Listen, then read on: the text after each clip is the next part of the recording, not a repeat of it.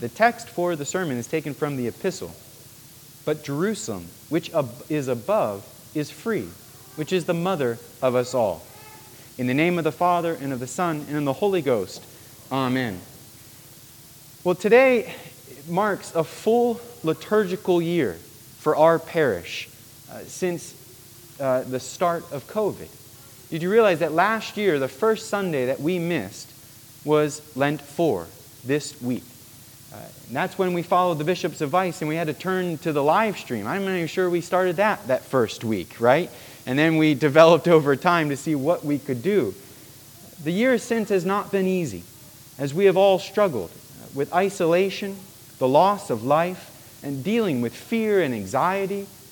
We've had to develop new ways to interact as a community. We've had to live with a more simple liturgical expression of our faith. We've learned much in this year of sacrifice.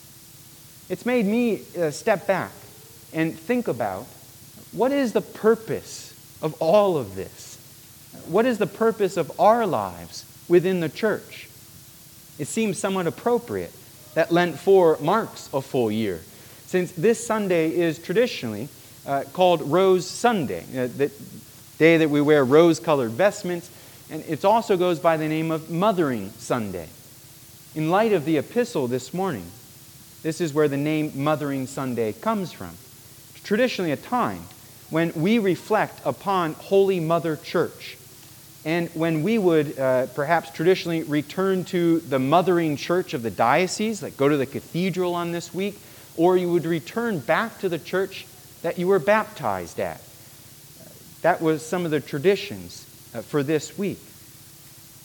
The church as our mother is a very helpful meditation because it reminds us how the church, guided by the Holy Spirit, guides us as a mother prepares her own children for adulthood. She does this by teaching us wisdom, by nurturing us with the sacraments, and bringing us to Christ. It is life in the church that gives our lives purpose, meaning, and direction. And it is only life in the church that can offer true freedom. Freedom found in obedience to God the Father, God the Son, and God the Holy Ghost. It is Holy Mother Church that leads us to that end, union with the Trinity. And that is our end as humans. To help explain this, let us turn our attention to the gospel given for today to see how Jesus' actions of feeding the 5,000 helps us understand our end, union with the Trinity, and how we get there. The gospel picks up in the beginning of John 6, this incredible chapter in the Gospel of John, which marks this huge transition point in his own ministry. Just before, in John chapter 5, the Jewish leaders of Jerusalem have set themselves against Jesus because of his teaching. John writes, "Therefore the Jews sought the more to kill him, because he had not only broken the Sabbath, but said also that God was his Father, making himself equal with God." Notice that. That's going to be important later, that by Jesus calling God his Father, the Jews assumed that meant equality with the Father, right? And that's going to be important later on. Well, their threats do not exactly silence Jesus, as we all know. In fact, the end of chapter 5, right before the feeding of 5,000, is Jesus' response to their accusations and threats. This is what Jesus says. "I know you, that you have not the love of God in you. I am come in my Father's name, and you receive me not. If another shall come in his own name, him you will receive. For had ye believed Moses, ye would have believed me, for he wrote of me. But if you believe not his writings, how shall you believe my words?" Jesus is accusing here the Jewish leaders of not loving the Father because they don't love him. And even more, he says they don't even love Moses. Now those are fighting words for the Jewish leaders. The leaders of Israel live by the law of Moses. They judge Jesus by their interpretation of the law of Moses. They claim their superiority because of the law of Moses. So Jesus just cuts through all that moral high ground, and then he claims that Moses spoke of him. And that's referring back to Deuteronomy when Moses did say, "The Lord thy God will raise up unto thee a prophet from the midst of thee, of thy brethren like unto me, unto him ye will hearken." That was in Deuteronomy 18. And you might notice, if you're paying careful attention to the reading of the gospel, that that's what the people said about Jesus after they received the bread, didn't they? John records, by the way, that this miracle happened as Jesus had gone up on a high mountain around the time of Passover in the wilderness. All those details put us into the story of Moses. The people notice these details. They know what's going on. They look at Jesus' actions and they see a new Moses. But I want you to see what John here is trying to point out. Jesus is moving beyond the claim of just being a new Moses. Right after the feeding of the 5,000, Jesus enters into this long teaching, this incredible passage. And I want to read you part of it to understand what Jesus is claiming. "Verily, verily, I say unto you, you seek me, not because you saw miracles, but because you did eat of the loaves and were filled. Labor not for the meat which perisheth, but for that meat which endureth unto everlasting life, which the Son of Man shall give unto you, for him hath God the Father sealed." Then Jesus said unto them, "Verily, verily, I say unto you, Moses gave you not that bread from heaven, but my Father giveth you the true bread from heaven. For the bread of God is he which cometh down from heaven, and giveth life unto the world. I am the living bread which came down from heaven. If any man eat of this bread, he shall live forever. And the bread that I will give is my flesh, which I will give for the life of the world." I want you to see here, and it's very important to notice this, that Jesus is claiming to be more than Moses.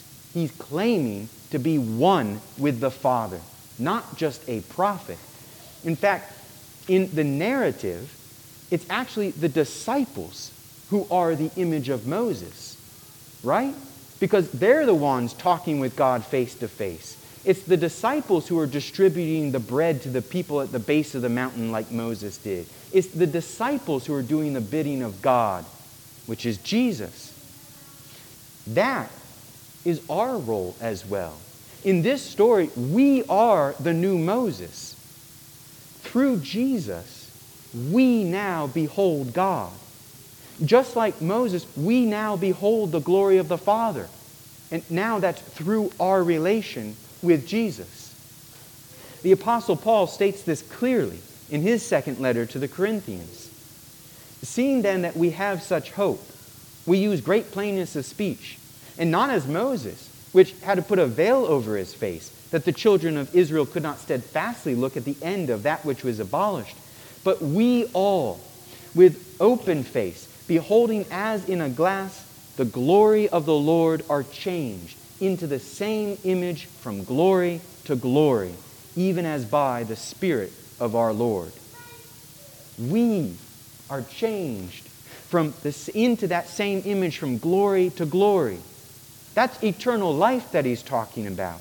That's our end. And so our lives need to lead to that end. And then, so now that Paul is clearly laying out what is that end, how do we get there? Well, Paul's clear. We must grow into it. And that growth comes, like any natural growth, through trial and change. This is the path of your life, being changed into the image of Christ from glory to glory. The most normal way this happens, there are miraculous instances, but the most normal way this happens is through time, as we mature in our lives. In the gospel passage, Philip is a good reminder of what this might look like. John records that Jesus tests Philip with his questions about how to feed such a large crowd. Now, I don't think Philip necessarily failed the test, But it was Simon Peter who showed complete trust. He knew who Jesus was, and he trusted that the offering he had found could perhaps feed such a crowd. So we then should not be shocked by such tests of Christ. This could mean, for example, not receiving the answer you might expect from your prayers. Or it might be that you will receive silence from your prayers. You receive what you perceive as an absence of God. Think about this. In the gospel, there's a gap of time between Jesus' questions to Philip and then his actions in response to Peter. The silence of Jesus, however, was not a sign of inaction, but one of planning and testing. Once again, this period of testing requires an openness in our own selves to change our desires and expectations to match those of Christ. This is why we need our Holy Mother Church for spiritual growth, because we grow within the body. Your life as a Christian is not just you and Jesus, but it's you as part of the body. Your growth is a growth into that mystical body, which is the mystical body of all the faithful, both the living and the dead. Philip was tested, but it was Simon Peter who helped offer the answer. Philip was tested, but it was a small child who provided the answer. And so within the silence, Philip was aided by those around him. And so we see the importance of the whole body for our own spiritual growth, and why we cannot be a Christian alone, for we grow together under the guidance and love of Holy Mother Church. And most importantly, it's through the church that we come to Christ. This morning, you will be offered through the liturgy of the church the very body and blood of Jesus Christ, so that as you receive Him, He may dwell in you and we in Him. Receive then her gifts, partake of her sacraments as she leads you from glory to glory. In the name of the Father, and of the Son, and of the Holy Ghost, amen.